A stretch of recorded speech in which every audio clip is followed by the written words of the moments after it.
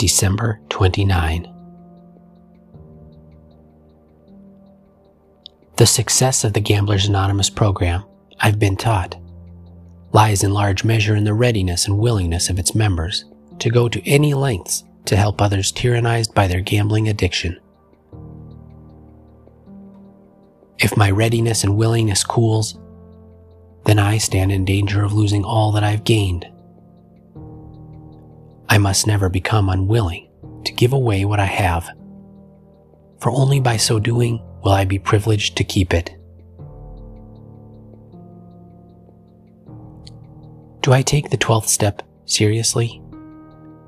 What 12-step message have I carried today, either through direct help or by example?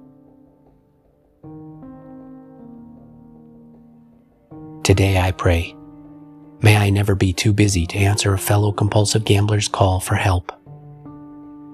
May I never become so wound up in my pursuits that I forget that my own continuing recovery depends on that helping.